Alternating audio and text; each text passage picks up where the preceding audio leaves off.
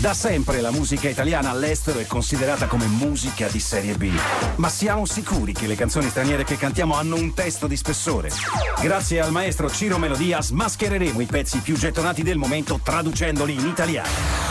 Oggi il maestro Ciro Melodia con Let Her Go di Passenger, ovvero Lasciala andare.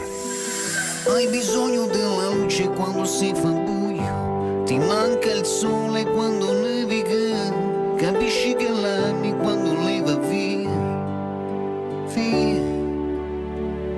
Ti senti arrivato quando sei un po' giù, odi la via se ti manca a casa, capisci che l'ami quando lei va via.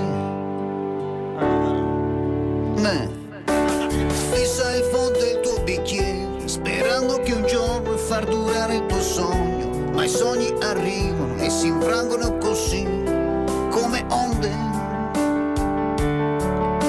La vedi quando chiudi i tuoi occhi, forse un giorno capirai che tu, tutto che tocchi, muore per sempre, ma ci scarò. Hai bisogno della luce quando si fa buio, ti manca il sole quando nevica, capisci che l'ami quando lei va via. Ti senti arrivato quando sei un po' giù, odi la via se ti manca a casa, capisci che l'ami quando lei va via.